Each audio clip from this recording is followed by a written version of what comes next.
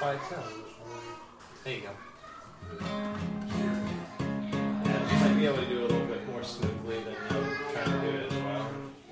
Yeah. Because I'm like reading it and then I'm like, oh, gotta change the slide. Because that's right.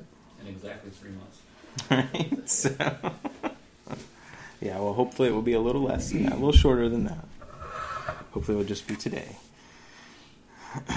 and the next 4 hours. I kid. Kind of. All right, let's read.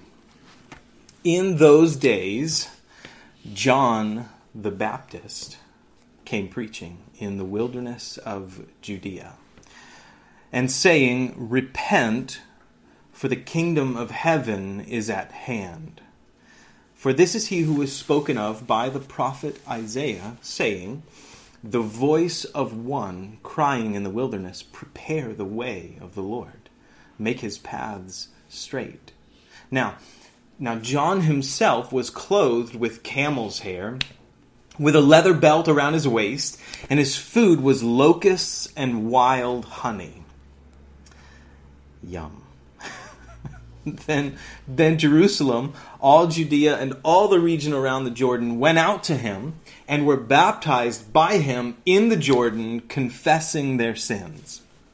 But when he saw many of the Pharisees and Sadducees coming to his baptism, he said to them, "Brood of vipers, who warned you to flee from the wrath to come? Therefore, bear fruits worthy of repentance, and don't think to say to yourselves, 'We have Abraham as our father.' For I say to you that God is able to raise up children to Abraham from these stones. And even now the axe is laid to the root of the trees. Therefore every tree which does not bear good fruit is cut down and thrown into the fire. See, I indeed baptize you with water unto repentance, but he who is coming after me is mightier than I, whose sandals I am not worthy to carry. He will baptize you with the Holy Spirit and fire." Because his winnowing fan is in his hand, and he will thoroughly clean out his threshing floor and gather his wheat into the barn, but he will burn up the chaff with unquenchable fire. Then Jesus came from Galilee to John at the Jordan to be baptized by him. And John tried to prevent him, saying, wait, I need to be baptized by you, and are you coming to me? But Jesus answered and said to him, "Permit it to be so now. For thus it is fitting for us to fulfill all righteousness." Then he allowed him. And when he had been baptized, Jesus came up immediately from the water. And behold, the heavens were opened to him, and he saw the Spirit of God descending like a dove and alighting upon him. And suddenly a voice came from heaven, saying, "This is my beloved Son, in whom I am well pleased." Let's pray, and then we'll talk about Jesus' baptism for a few minutes here. Father, I need you, God. We need you, God.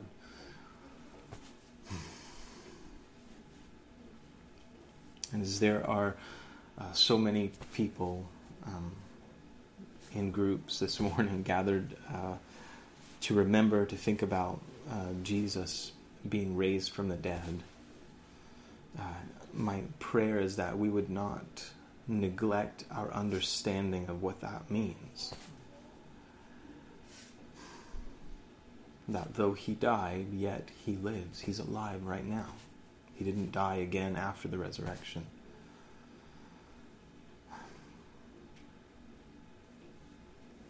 Father, help us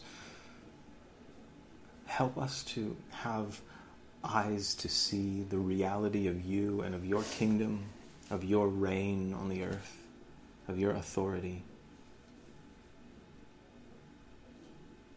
And help us as we see more of how you are really God. Help us to trust you, to believe you, Lord. And so trusting you to learn, to walk with you day by day. Looking to you, because you know everything. But I need your help. We need your help to do that, because we are easily distracted. So, my Father, would you be our help today, please? By the power of your Spirit, Lord, would you help us? Ask that you do it in the name of Jesus, our Savior. Amen. Amen. So, before we jump into chapter 3, I do have I think it's a correction, maybe not a correction. So last week I referenced a story that I couldn't remember where it was. It was we were talking about how Jesus left the city of Bethlehem with his family because Joseph, his dad, was warned that they needed to leave. And then Herod, who was sort of the king of this area at the time, this was the first of the Herods, Herod the Great. He was pretty mad that those magi, that the wise men, didn't come back to him and tell him where Jesus was. So he sent out and had all the children in the city of Bethlehem, anybody who was 2 years old or younger, executed. Probably wouldn't have been a whole lot of people, maybe a handful or so. Bethlehem was a very, very small town at the time. In fact, it still is. It's only a few miles outside of the city of Jerusalem. It's just south of the city of Jerusalem, but it's still a pretty small area, and certainly was back then. But so I referenced this story because I was talking about how sometimes there are consequences that can be heartbreaking when we look at them. Like Jesus was spared and his family's life was spared, but any child that was in Bethlehem under 2 years old was killed because Herod was jealous that he was told that this new king was born, and of course Herod had some issues with people challenging his authority. He had others. He had to squash several plots against himself over time. That particular Herod did. His children weren't really much better. But I referenced a story kind of along those lines from the book of Acts, and it was actually when Peter, I couldn't remember who it was. It was when Peter was in prison. You might remember the story if you're familiar with the book of Acts. It was when Peter was in prison, and a group of Christians were praying for Peter to be released from prison. So they were asking God to release Peter from prison, and all of a sudden, Peter sees that his shackles come off of him that he's in prison by, and the guards that he's by, they're in this state, this trance or whatever, and so he gets up and walks out, and then the doors of the prison start opening for him, and he thinks he's having a dream. He thinks it's a vision, because he's like, this is unbelievable, this is crazy, So he thinks he's having a dream, and then all of a sudden he comes to his senses, and he's like, wait. I'm actually out of the prison now, right? So then he goes to the house where the group of Christians were meeting that were praying for him. He goes to the gate, and this little girl named Rhoda answers the door, the gate, and she hears his voice, and she's like, it's Peter. But she's so excited, she doesn't let him in at first, and she runs back upstairs to where everybody else is meeting, and she's like, hey guys, so we've been praying for Peter to be released from prison. Well, Peter's here. He's been released, right? And everybody else, this is how funny Christians are, right? They don't believe her. They're like, all right, sure, it's just Peter's spirit, right? It's just like an angel or just like a spirit or whatever. It's not really Peter, And so anyway, so eventually she goes back and she lets Peter in, and Peter tells a story. But the consequence of that is that those guards that were supposed to be protecting Peter ended up being executed. So it was one of those things where I was like, just thinking about the reality of how in every situation that we go through, we're like, praise the Lord that this thing happened because it's some good thing for some particular person. But sometimes there are consequences for other people that are the direct result of that aren't good for, or what we might think of as good, right? For someone else. Like those guards were executed. The command went out for them to be executed. Or even though Jesus, as a baby, he was spared because his family was warned to leave, so they went down to Egypt out of Bethlehem. The other children who were under 2 years old, the other boys who were under 2 years old in Bethlehem, ended up being executed by Herod because of his jealousy, and he didn't want anybody challenging his authority. And he had been told by this retinue of foreigners, however many however many magi there were in this group that came to him, he was told by them that a king had been born, the king of the Jews, and this freaked him out because Herod's like, no, bro. I'm the king, right? So he did what kings usually do. He was wanting to squash that rebellion, and so he ordered the children in Bethlehem executed. Anyway, so let's look at Matthew chapter 3. This is the story of J the Bee, the beginning part of the story of J the Bee. Please let's make sure we understand that John is not the first Southern Baptist, right? He's called the Baptist only because it's just a word. It's a Greek word that's translated as Baptist because that's what he did. So they describe him based on what his actions were, right? So he's John the Baptizer is a way that we could say the same thing. He's John the Baptizer. But we like to give everybody titles, right? So like we have Mr. Jesus Christ, right? Even though Christ is a title, it's not his last name. It's a position. It's the anointed one of God, okay? It's a word that's used to describe several people throughout the Old Testament. They were called messiahs or anointed ones of God. In fact, all the kings, the prophets, and the priests themselves would be anointed for their ministry, for their service to God and to the community there in Israel. So, in fact, not only them, King Cyrus, who was not a Jewish person, King Cyrus, in Isaiah's prophecies, was called the anointed one of God at one particular time. But anyway, so in those days, John the Baptist came preaching in the wilderness of Judea. Sometimes when I read the word wilderness, I think of forest.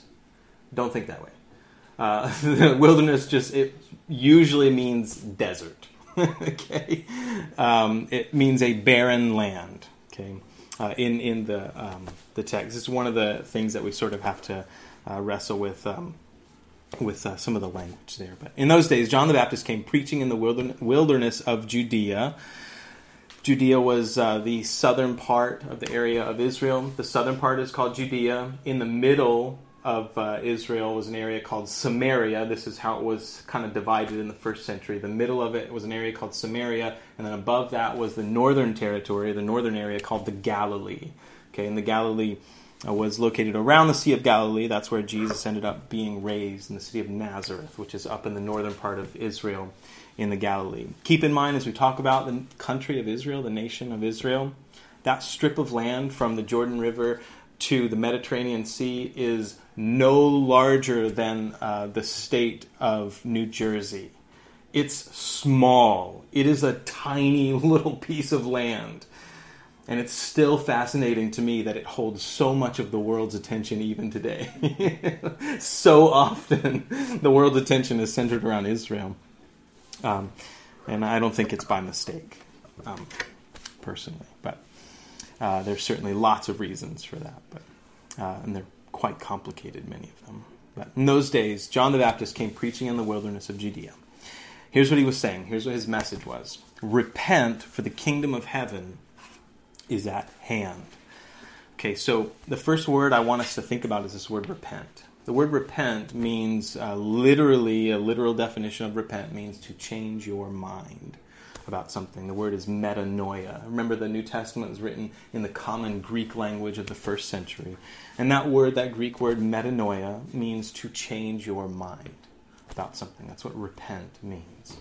To change your mind. And I know that sometimes we take it a step further, and some have suggested military use of the term as a term that means about face, right? So you're facing one way and you about face, you turn and face the other direction. That's kind of the idea maybe, but it literally means change your mind. Repent. So this is John's call to his community, to the area of Judea. Repent, and here's why. Change your mind, because the kingdom of heaven is at hand. Kingdom of heaven is a phrase that is primarily used in Matthew's gospel. I think it's an interesting one. Most of the other gospels, whether it's Mark, Luke, or John, the other gospel writers that tell us stories of things that happen in the life of Jesus, typically refer to God's authority or God's kingdom as the kingdom of God. Matthew specifically uses this phrase, the kingdom of heaven. And if you actually look at the Greek language there, heaven is not singular. It's actually a plural word, kingdom of the heavens, which is a very Jewish, a very Hebrew way of understanding the world. The Jews believed that there were three heavens, if you would. There was the heaven that the atmosphere around us, the earth. The word heaven, by the way, just means space. Okay, it just means a vast space, essentially. So there's the heaven around us, and there's the heaven beyond the earth, right? That's where the stars are, the other planets, all that stuff. That's the heavens. And there was the third heaven, which is the place where they believed that God was. Okay, it's a very common Jewish way of thinking about the world and about creation itself. So Matthew says that John's message was repent, for the kingdom of the heavens is at hand. And I think it's interesting. There's a very common Jewish blessing. Or title for God that's included in a lot of Jewish blessings. And the title is, if I can say it correctly, is V'melech Haolam, or Ba'olam. And it means the sovereign of the universe, or the king of the universe. And I think that's very interesting because it's almost exactly what John is saying here. The Jews had this common phrase that God was the sovereign one of the universe. And John's saying the sovereign of the heavens, the king of the heavens, right? You and I, we've grown up in this republic in America. I think that in some ways we don't understand what monarchy was really like, particularly absolute monarchies, like there were in several ancient communities. So this idea of God being the sovereign, the king of the universe, the king of the heavens. And what's in the heavens? Everything. Okay, everything. He's the king of everything. So his kingdom is at hand. It's a very poetic way of saying it's within reach. Do you get that? His kingdom is at hand. If something is at hand, that means it's near enough to grab. That's the idea. Okay, so that's John the Baptist's message. He comes along in the desert in Judea, and he says, change your minds, because the kingdom of the heavens is within reach. Now, Israel has not heard an official word of the Lord, an oracle from God, an official prophet, for somewhere around 400 years. That's a long time. America has been a country for a little over 200 years. That's all. The whole time America's been a country, right? So for around 400 years, Israel they hadn't had a prophet from the Lord speaking the oracle of God, the word of God. And all of a sudden, this man, who is quite frankly a weirdo, right? We'll get to his description in a second. He's weird, y'all.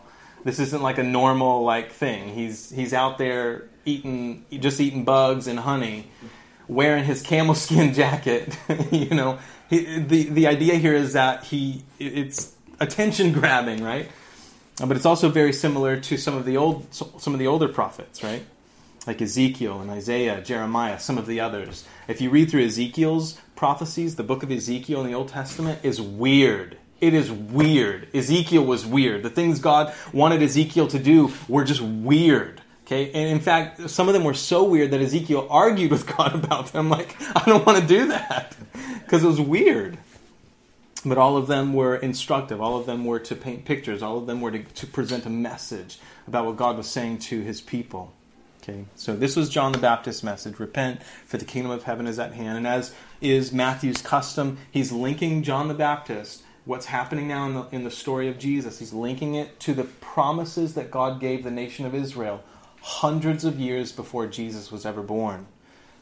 This is one of the things that Matthew does over and over and over again. God made promises to Abraham, Isaac, to Jacob, Israel, to Judah, to David. God promised things to these people, and we have records of them in the Hebrew Scriptures, and now Jesus is coming. He's the fulfillment of the things that God had promised them. Okay, so here's the prophet Isaiah saying in verse 3, this is he who was spoken of by the prophet Isaiah, saying, the voice of one crying in the wilderness, prepare the way of the Lord, make his paths straight. Jesus is going to reference another prophecy later on that specifically mentions Elijah coming.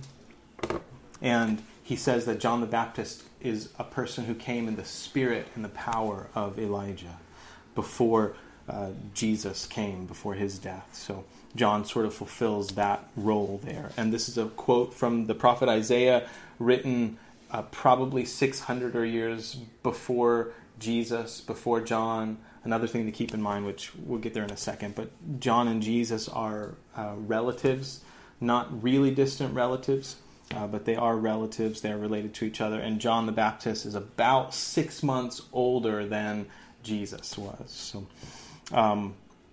now here's a description of John.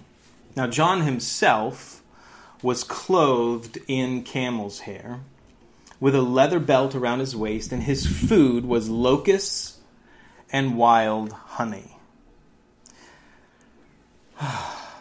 I'm just really glad that I don't have to be John the Baptist. I mean, I like wild honey, but I've yet to eat a locust, so I don't know, maybe they're great. But I'm not interested in finding out, you know. Crunchy, I imagine they'd be crunchy, you know, they have like those shell things. Yes.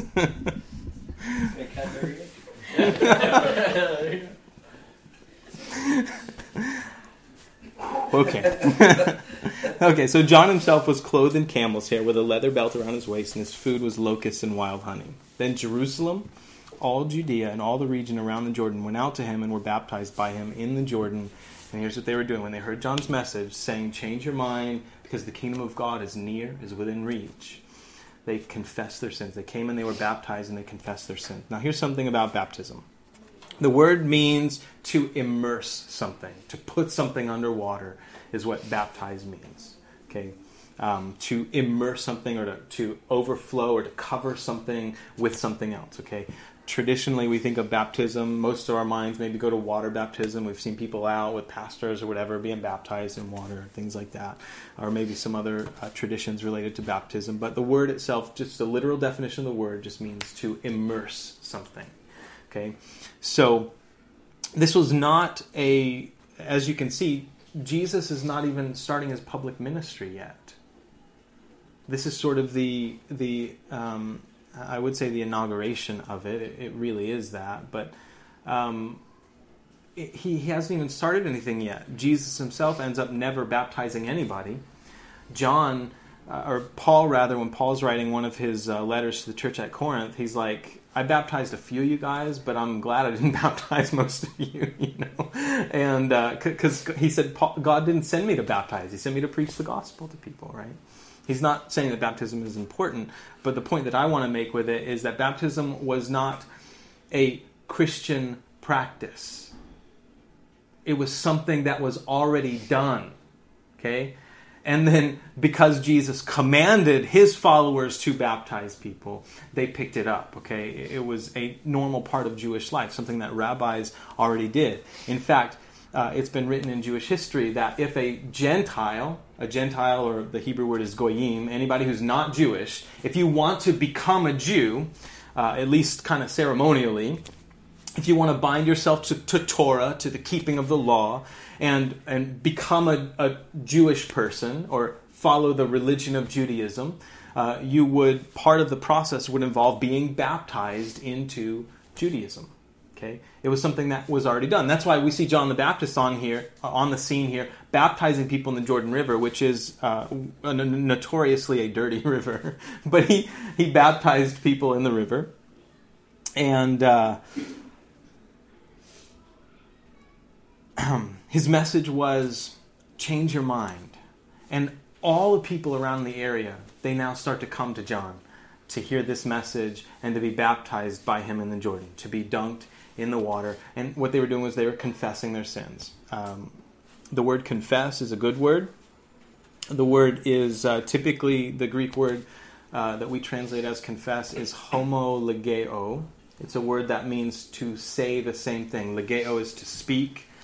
Or the idea of the word, which is logos, that's the root of legeo. It means to speak something, and homo means the same, right? We still use that same prefix even in English, right? So homologeo means to speak the same thing. So confession is simply saying the same thing. And I think the best way to think of it is saying the same thing that God says about your sin, right? To say the same thing about it. So to confess it.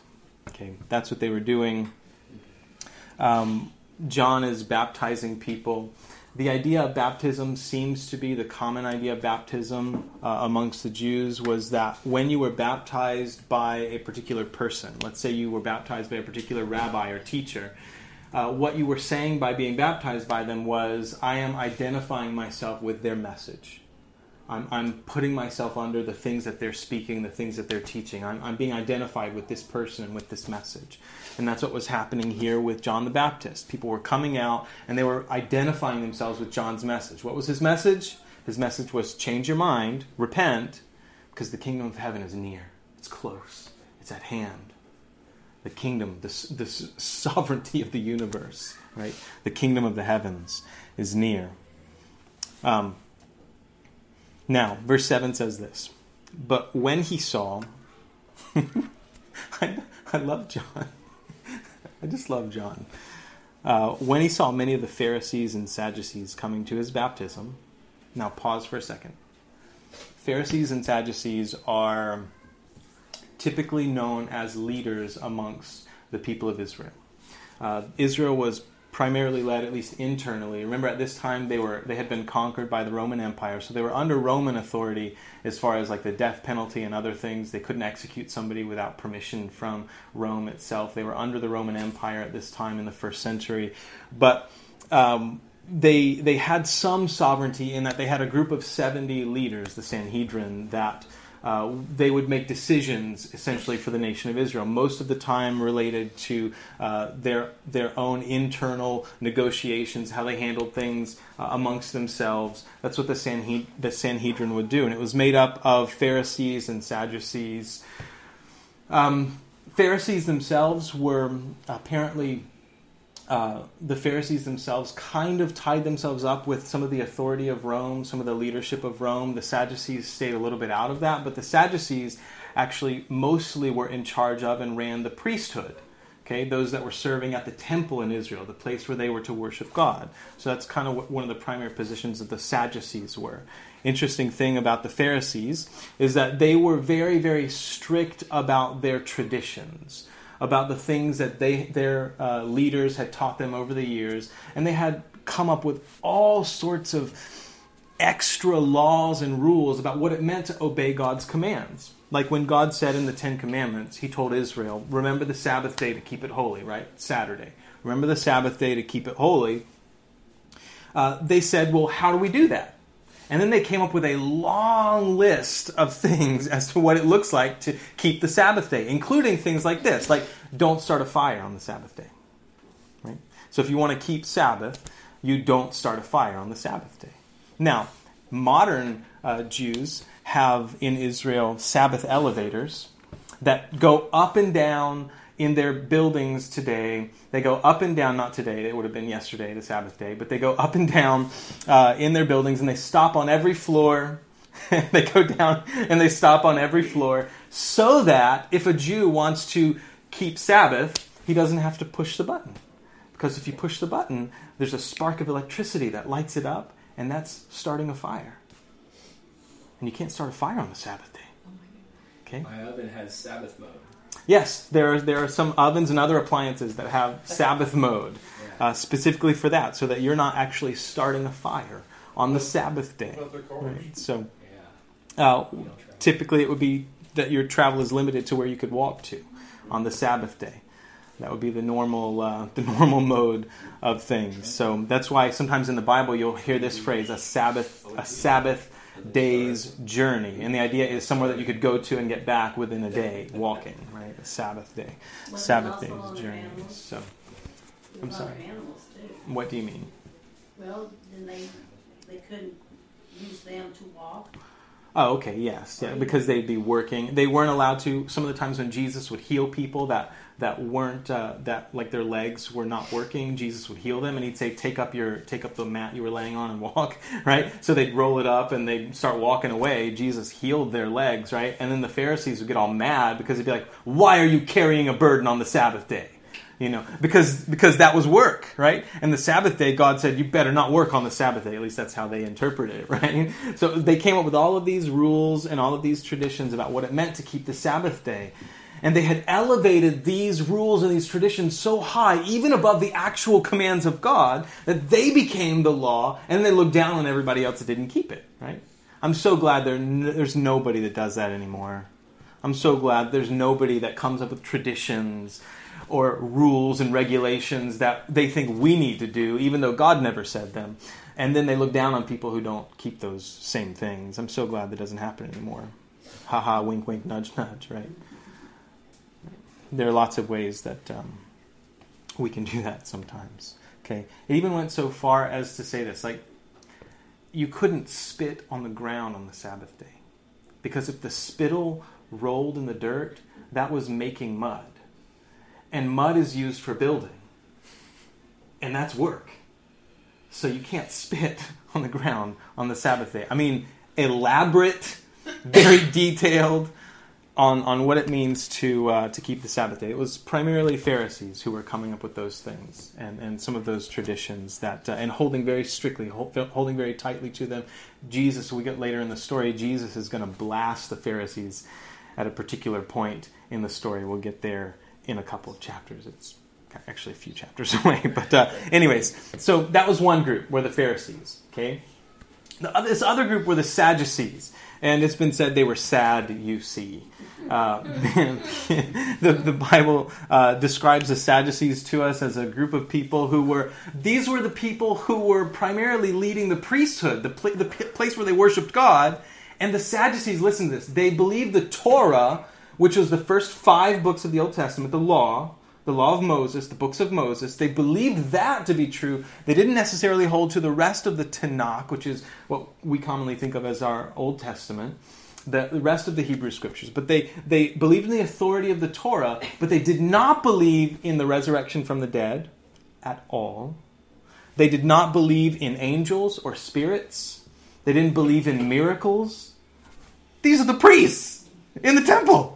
Okay? They didn't believe in any of those things, right? In fact, they tried to confront Jesus and they tried to trick him at one point into having a problem with the resurrection from the dead, with the fact that when a body dies, that person is still alive because we are spirits in a body. So, man, we're so different than the rest of the animals. Anybody that doesn't recognize that is just insane. We're so different than the rest of the animals are, right? We are spirits inside of a body, and even when this body dies, our spirit goes on. Okay, it's something that some of the Jews believe, but the Sadducees did not believe in the resurrection from the dead. They did not believe in angels or spirits or any of those things, and they tried to trick Jesus by saying, "Listen, this woman married this older brother, and then that guy died, and then the law of the levirate marriage said that she had to marry his next youngest brother, and she married him, and then he died, and she married the next youngest brother, and he died, and she married the next, on and on until like all 7 of these guys died, right? And of course, by that time, you better be questioning like her cooking or something, right? Like these 7 brothers, this woman devastated this family, right? I mean, this is their illustration, okay? This is like the illustration they're drawing for Jesus. So their question for Jesus becomes, so in the resurrection from the dead, if there really is a resurrection, Jesus, that's kind of my paraphrase, right? That's kind of their attitude, right? If there really is a resurrection, because they don't believe there is, when the dead are raised, whose wife is she? Because she had 7 people, as her husband. And Jesus is just like, listen, dudes, you guys just don't understand. You don't understand the resurrection from the dead. You don't understand what that whole deal is going to look like. But he used one passage in the Old Testament where God speaks to Moses, and he says to Moses, "I am the God of Abraham, Isaac, and Jacob." And that's his rebuttal to their argument that there is no resurrection. And I've always found that fascinating. Jesus just said, listen, guys, when God was talking to Moses, God said to Moses, "I am the God of Abraham, Isaac, and Jacob." That's how we know there's resurrection from the dead. Wait a minute. What? See, the deal is, Abraham, Isaac, and Jacob had been dead for like 400 years when God spoke to Moses. And when God was speaking to him, he was saying, right now, I am their God. Because Abraham, Isaac, and Jacob, even though their bodies had died, they were still alive. Their spirits were alive. And that's what God was saying. That's what Jesus was revealing to them. There is indeed resurrection. Okay. But that was the Sadducees. So these two groups start to come out to John the Baptist baptism. John is this new prophet on the scene. The hype is real. And everybody comes out. His message is change your mind, repent, for the kingdom of heaven is at hand. It's within grasp, it's within reach. And he's in fulfillment of the promise given to the prophet Isaiah in Isaiah 40. That's that voice of one crying in the wilderness, prepare the way of the Lord, make his path straight. Because John was the one who came to recognize who the Messiah was. And I'm going to talk about why in just a second here. But when he saw many of the Pharisees and Sadducees coming to his baptism, he said to them, brood of vipers. This is why I love John the Baptist. When he first starts talking to these guys, he's like, you guys are just a den of snakes. You're just like a family of snakes. That's all you are. These are the leaders, right? These are essentially the political and religious leaders of Israel. And he's saying you're all a bunch of snakes. Man, I'm so glad that we don't live in a world where the political and religious leaders are all a bunch of snakes anymore. Isn't that so great? That's not true anymore. I'm sorry. Sometimes I drip with so much sarcasm. When he saw many of the Pharisees and Sadducees coming to his baptism, he said to them, brood of vipers, who warned you to flee from the wrath to come? It's almost like he's saying, why are you guys here? Like, who even told you guys? But there is this statement of coming wrath. God is going to judge the world. Sin makes God angry. And I know that sometimes maybe that's not a cool idea that people like to talk about too much anymore in churches because we want everybody to be happy and butterfly thoughts or whatever. I don't know.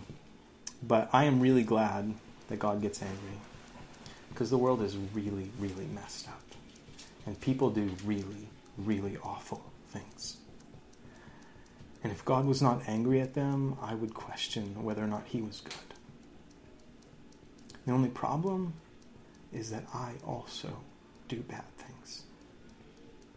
That is why I need a Savior. God is just. And he's also full of mercy and loving kindness. But he's good. And for me as a dad, I look at my own kids and one of my kids mistreats someone, or if somebody mistreats my kids, you better believe that I get angry. Because I love them. I love them. It makes me angry. It makes me angry when they mistreat each other. And even on my lower miniature messed up scale, right? I can only imagine the fury, the righteous indignation is I think the right way to think of it. The right anger toward destruction and rebellion and sin. Because all sin does is end in death. The wages of sin is death. And God looks at the world and sees that all of our rebellion against him is producing all of this death everywhere around us. There is a wrath that's coming. But John's question to the Pharisees and Sadducees is, who told you guys? Who told you guys to run away from the wrath that's coming? It's almost like he's saying, I wasn't telling you guys. Who warned you to flee from the wrath to come? But here's his message to them. Therefore, because of that, because you have heard, therefore bear fruits worthy of repentance. This idea of bearing fruit is something we see over and over and over and over again in the Bible. It's a common illustration used in the Bible. Okay? If a tree or a vine or a plant that is a fruit-bearing tree or vine or plant, if it is healthy and doing well, if it is what it is, what's it going to do? Produce fruit. Okay? And if not, something needs to be done so that it will produce fruit, or it needs to be cleared out so that something else can be put there that will produce fruit. Right? So this is a common phrase that's used in a number of ways throughout the scriptures. And the idea, I hope you can understand the idea. It's very simple. Bear fruits worthy of repentance. You say you've changed your mind, then it should look like something. Right?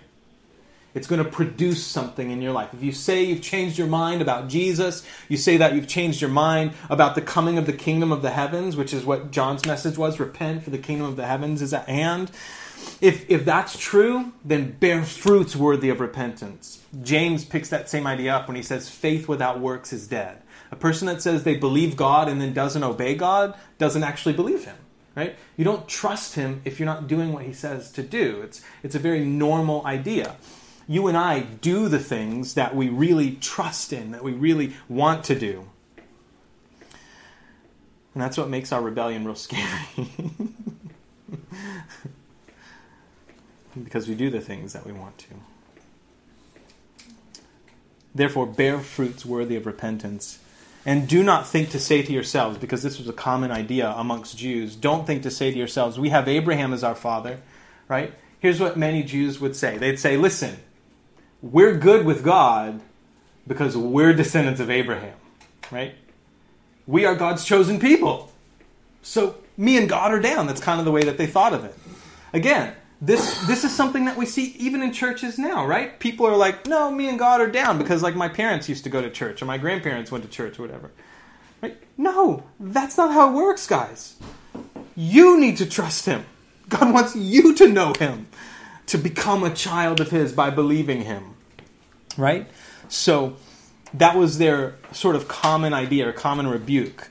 Don't think to say to yourselves, John the Baptist says, we have Abraham as our father. For I say to you that God is able to raise up children to Abraham from these stones. Might sound weird, maybe, but God can do whatever he wants. One of my favorite phrases is this. There is one God who has existed forever, and the Bible teaches us that he exists forever as three persons, as Father, as Son, and as Spirit, or the Holy Spirit as we refer to him. But there's only one God. And the only things that exist in the world, in anywhere, are God and things that God made. That's it. God is the ever-present one, the uncreated being.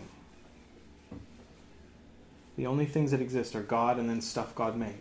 Everything else outside of God that's not God is just something he made. Whether it was angels, whether it's planets and stars and galaxies, it's just stuff God made.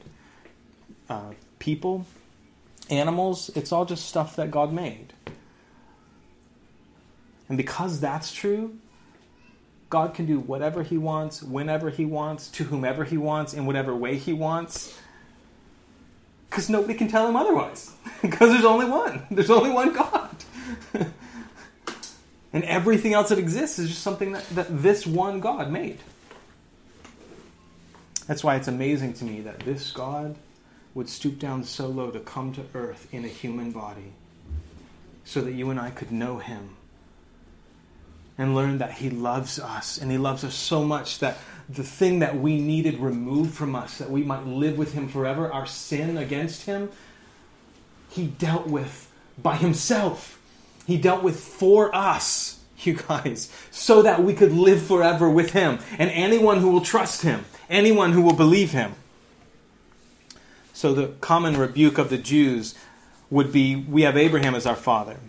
But John says, I say to you that God is able to raise up children to Abraham from these stones. It's not good enough that your mom or your dad went to church. It's not good enough that your aunt or your uncle or your brother or your sister or whatever. And it's not even about going to church. It's about you trusting in the risen Savior Jesus, believing God and what he's done through Jesus, that he is alive right now. This is the great news, that Jesus died on the cross for our sins, that he was buried and God raised him from the dead. That means he's alive right now. And this is why Christians are crazy people. Because we say somebody came back from the dead and never died again. But we have good reason to believe that. Because he was seen by not only the 11 apostles at that time.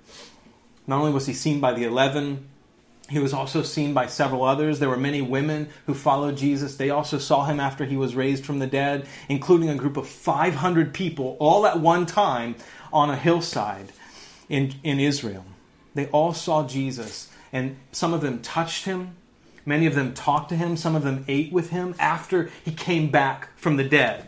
And then that primary group of them watched his body ascend back into the sky. Crazy. That's just crazy. Okay? But that is what the Bible says happened.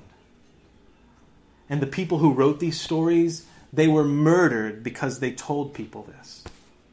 All they had to do was change the story. All they had to do was say they were lying. All they had to do was show where they hid Jesus' body. But none of them did that. All of them were killed, except John, not John the Baptist, but John the Apostle. They tried to kill John by throwing him into a vat of boiling oil, but it didn't work. So then they sent him out to a prison island called Patmos. And there he received the last book of the Bible, the Revelation of Jesus. And then, as he was an old man, he traveled around the early churches, just looking at everybody and saying, little children, love one another. Just love each other. But, anyways, I say to you that God is able to raise up children to Abraham from these stones. John the Baptist's reply was to the Pharisees and Sadducees. And even now the axe is laid to the root of the trees. This is a statement about coming judgment. And I think in a lot of ways this applies very directly to the nation of Israel in the first century. Jesus was being presented to them as the fulfillment of all the promises God had given them. But as a whole, the nation of Israel would end up rejecting the Messiah and would be cut down. It was within this generation, it was in 70 AD that a Roman general named Titus Vespasian, this was before he became emperor, Titus Vespasian rolled through with the Roman armies through the area of Israel and devastated the country of Israel. And then by accident, the story goes, actually burned down the temple itself. But because the temple was overlaid with so much gold, they wanted to get all the gold from it because that's riches, man. So what they did was they took every stone on the Temple Mount and they threw them all into the Kidron Valley. The temple was built right on the hillside there, and they threw all the stones down into the Kidron Valley where the brook Kidron used to be. Threw all the stones there so they could get all the melted gold out from underneath everything. And these were enormous, massive stones that had been used for the construction of the temple. This is where the Temple Mount is there today. The Al-Aqsa Mosque is there, as well as the Dome of the Rock monument, both Muslim icons. And then another little thing, a little bit north of that, called the Dome of the Tablets, which is real interesting because some people have said that the temple was probably built on that northern part of the Temple Mount. And inside the temple originally would have been the Ark of the Covenant, which would have had the 2 stone tablets that Moses brought down, that had the 10 Commandments on them. Okay, you guys remember Charlton Heston, right? They play that movie every year at Christmas, or at Easter, sorry. The 10 Commandments movie, but anyways.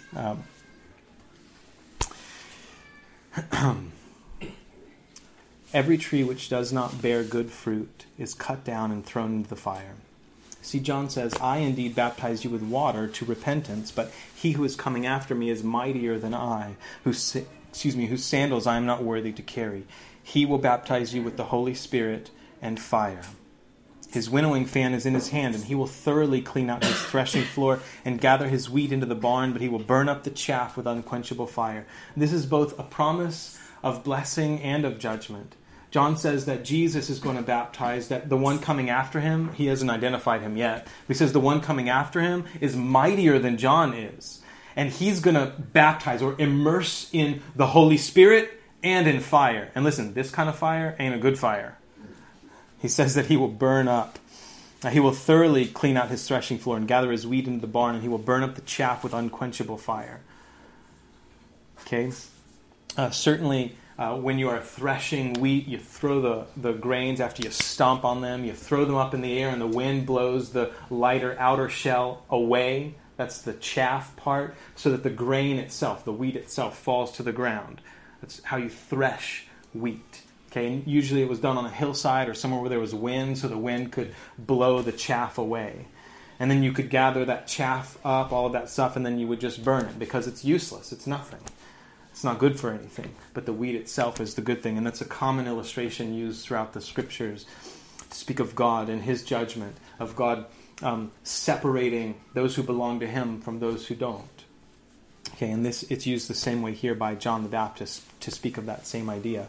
But John says, even though I'm baptizing you with water, I'm immersing you in water, the one who's coming after me is going to immerse you in the Spirit of God. In the Holy Spirit. It's the way that it's referred to. Holy just means not like any other. Right? Not a common spirit. We may hear the term Holy Ghost sometimes, Holy Spirit, depending on translation. The Greek and Hebrew are both interesting languages. Hebrew is what most of the Old Testament was written in. Greek is what most of the New Testament was written in. They're very interesting languages in that they have one word that means wind, breath, spirit, ghost. It's just one word in each of those languages. In Hebrew, it's ruach, and in Greek, it's pneuma. It's just one word that means like breath, wind, spirit. But you get the idea, right? Understanding that helps you to get the idea of what's being referred to here, right? So by the Holy Spirit of God. We'll finish up. Let's finish up real quickly. Then Jesus came from Galilee to John at the Jordan to be baptized by him. And John tried to prevent him, saying, I need to be baptized by you, and are you coming to me? So now Jesus, who is John's cousin-ish, their moms were cousins, is the idea here. Mary and Elizabeth. Elizabeth was John the Baptist's mom. Mary is Jesus' mom. They were cousins. So they were about 6 months apart. John the Baptist about 6 months older than Jesus. So they were related. And when Jesus comes out to where John is located now, and John's baptizing people saying, change your mind because the kingdom of heaven is at hand. He sees Jesus come and he's like, whoa, slow up now. You're coming to me to be baptized, but in reality, I should be baptized by you, Jesus, right? This is like John's way of recognizing Jesus and recognizing that as he's seen Jesus' life, Jesus is not like other people, okay? Jesus didn't need to repent. Jesus didn't need to change his mind about anything. Jesus didn't need to participate in John's baptism of repentance. Keep in mind that the baptism of John is not Christian baptism. It's not baptism in the name of the Father, the Son, and the Spirit that's referred to later on, something that Jesus commissioned for us to practice later on. This is something prior to that, a different baptism than that. Jesus comes out and John's like, whoa, I should be baptized by you and you're coming to me to be baptized? But Jesus answered and said to him, permit it to be so now, or let it happen now, for thus it is fitting for us to fulfill all righteousness. And then he allowed him. So when he had been baptized, Jesus came up immediately from the water, and behold, the heavens were opened to him, and he saw the Spirit of God descending like a dove and alighting upon him. Obviously, alighting just means like landing on him. He saw the Spirit of God descending like a dove and alighting upon him, and suddenly a voice came from heaven saying, this is my beloved Son, in whom I am well pleased. I cannot imagine that kind of craziness. I mean, what we're talking about here is remarkable, is incredible. John would say, it's recorded for us in another gospel, that John said, I didn't really know who he was. That's why I came baptizing. Because John knew, God had told John that he was to go out baptizing and that he would be the one, the prophet, who would recognize the King of Israel. And by the way, this is kind of where the story is plugged into the rest of Hebrew history. You see, before any of the other kings became king, guess what happened? They were all first anointed with oil. It was a symbol showing that they were chosen by God, anointed by the Holy Spirit of God to be king of Israel. It happened with Saul. It happened with David. It happened with others. It was the way that they were recognizing that God's Spirit was on them. That they were God's chosen person. Okay? And that's where this story comes into play. Because what happens? Jesus comes out to John's baptism. He gets baptized. When he comes up out of the water, what happens? The Holy Spirit comes down in the form of a dove, looks like a dove, and lands on Jesus' shoulder. This symbol, this illustration that God's Spirit is on Jesus. And this is sort of the recognition of his authority. It's the beginning of his public ministry. It was the same Spirit that now came down on him that ends up in the next chapter driving him into the wilderness to be tested by the devil. Okay? The Spirit of God led Jesus into the desert, into the wilderness, to be tempted or tested by the devil. That's the very next chapter here, Matthew chapter 4. Okay? After the Holy Spirit descends on him in the form of a dove,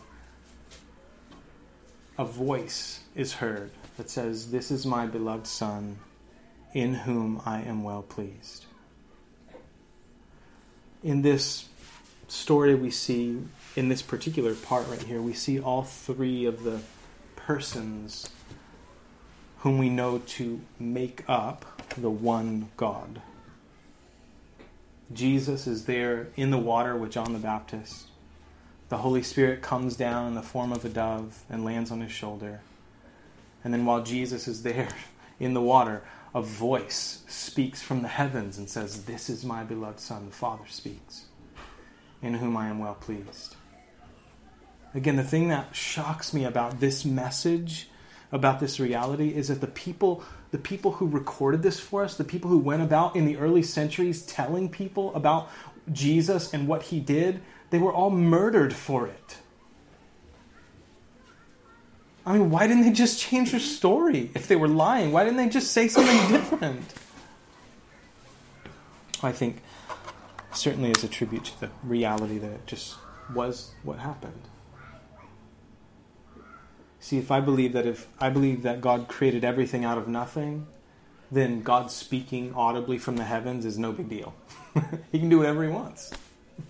He made everything out of nothing.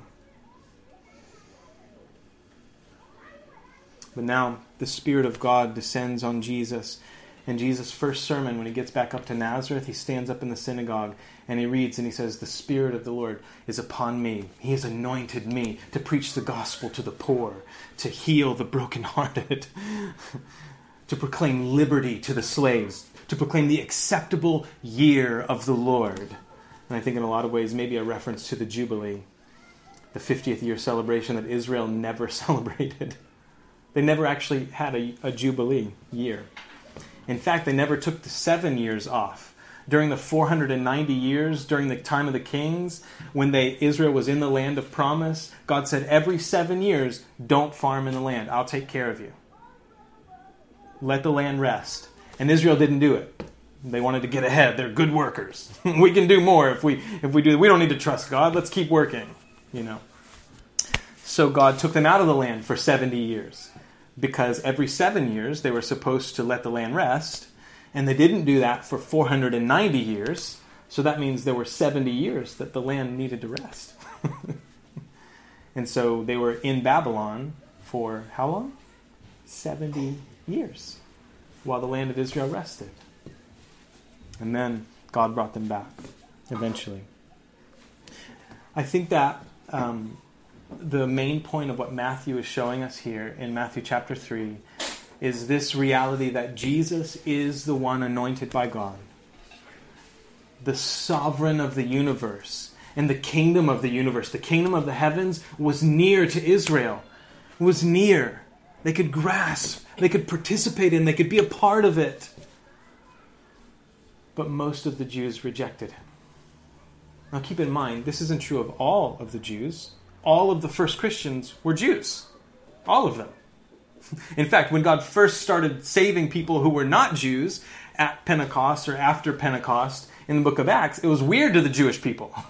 Okay? And it took God teaching them some lessons for them to accept people who were non-Jews into their Messiah, into the relationship with this Jewish Messiah, Jesus. Okay?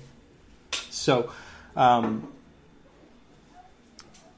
that stands, I think if nothing else, that stands as the primary recognition for us. And the question, maybe, that we need to make sure that we've settled, certainly, is that whether or not we've trusted him, right? Whether or not we know him. Whether or not we believe that he died on the cross for our sins, that he was buried and raised from the dead. But it also begs this question, this reality of the presence of God's kingdom.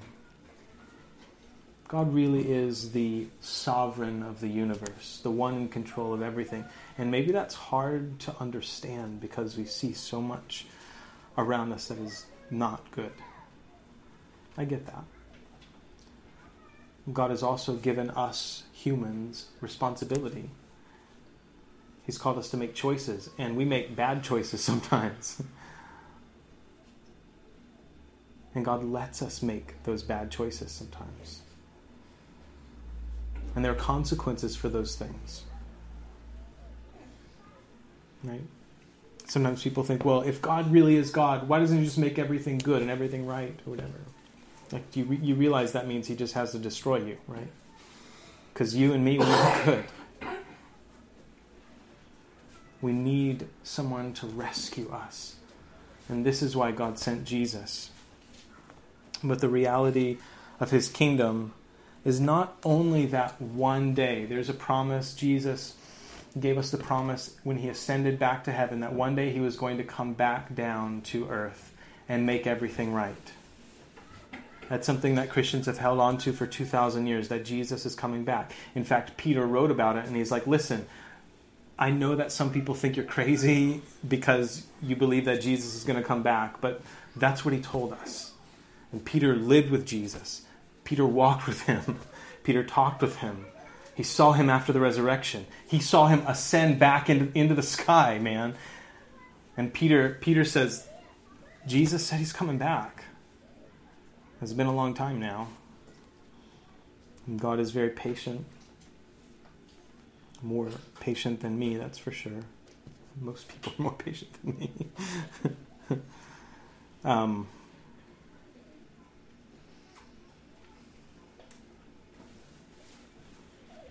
But I wonder if you and I can understand or live in the reality that God is not only in charge of things then when Jesus comes back, but he is even now the sovereign of the universe in our lives. And we can, as we live, we can be demonstrating to the world around us what the kingdom of God is like. What God's authority, God's rule is like. And as Paul would say in one of his letters in the New Testament, the Apostle Paul would say, the kingdom of heaven isn't eating or drinking, because some people get all caught up in these Epicurean things. It's like the kingdom of heaven isn't eating and drinking, but righteousness, peace, and joy in the Holy Spirit. These are things that God has promised for us now, that we get to live in now. The kingdom of heaven is within reach, within grasp, you guys. It's near to us. And we enter in and we enjoy these things by one simple thing. Believe him. Lay your hope, lay your trust in him, not in yourself, not in President Trump or in some other political leader. Trust in God. Lay your trust in Jesus. Not that some political system is going to make everything right. Not that the next job or the next marriage or the next whatever, tax return is what's really going to change things for you. But you and I can enjoy and experience the reality of the reign of God, of his authority in the heavens right now, today, because Jesus is alive right now. And right before he left his disciples, he said, all authority is given to me in heaven and on earth. And the only question that I have is, do you believe that to be true? All authority has been given to me in heaven and on earth. So you go and make disciples, teaching them to obey everything that I've commanded you, baptizing them in the name of the Father and the Son and the Holy Spirit. Because one day he's coming back and he's rescuing everyone who's trusted him. This is the great news. Not that we make ourselves better, but that Jesus rescues sinners. And he says to you, I want you to trust me. I want you to believe me. To lay your hope in me and not in yourself, not in your ability, not in you or in anything else, but in me alone. And I will rescue you. And I will change you. These are the things that he's promised us. And my hope is that we would learn more and more about it, what it means to be in the kingdom of the heavens. The kingdom that was brought near to Israel. and then because of their rejection offered to non-Jews, to the Gentiles. Okay, something that Paul picks up later. We won't. Anyways, let's pray. Father, I thank you for the grace that you've given us. I pray that you would help us to rejoice in the reality that Jesus is alive right now. That he came out of that grave, his body transformed, alive, never to die again. And the people who saw him, they were killed because they kept telling people that he came back.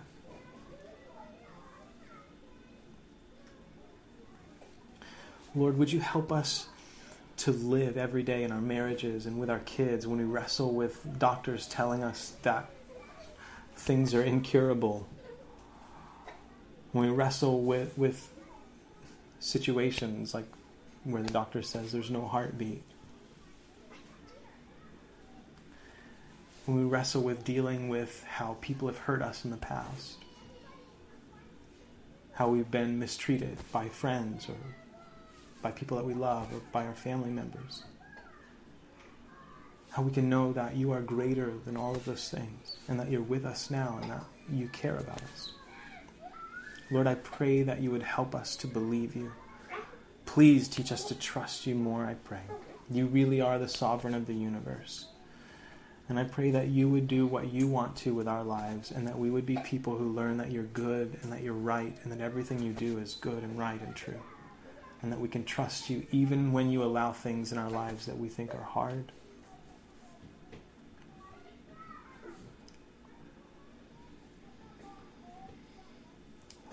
Lord, would you keep changing us, I pray. Please do it in Jesus' name. Amen. Amen. Amen. All right, you guys. Thank you. Happy Easter. The Lord bless you and keep you. The Lord make his face shine on you and be gracious to you. The Lord lift up his countenance on you and give you peace, you guys. Couple of things I just wanted to mention. I went yesterday to a place that we were looking at possibly for meeting outside of the house. And it's basically like a little office complex. They use some of the area as a school, most of it as a school. But it's an option for us. It's not a big place, but it certainly is plenty of room for us. And there'll be room for more folks to come and room for our kids. Because like you guys keep having kids and there's like a bunch of kids that meet with us. And that's super awesome. But a place where maybe we can, it will be useful for us in continuing our goal, which is just to teach each other to follow Jesus, right? Because Jesus is life. So anyhow, please be praying about that as we're considering that stuff. And I think that's it for now. So yeah. All right, you guys, the Lord bless you. You're dismissed. Also, everybody's welcome to stay. There's like a bunch of food, I guess it's coming. I think I was supposed to say everybody can stay if they want to stay. So everybody's food, everybody's not food. Please don't eat everyone. Are you still recording that? I am, apparently, I think, unfortunately. So there's food for everyone. You really need to get some sleep. And yes, I haven't known what sleep was since children were born. So, and I'm grateful for it. So, yes, there's plenty of food for everyone. So if you want to stay, I think they're going to do Easter egg hunting later for the kids, stuff like that. If you want to stay and hang out, great. We'd love for you too. So the Lord bless you guys. And if anybody has anything going on, anything they want to pray about, or anything at all, you can just talk to me and tell me.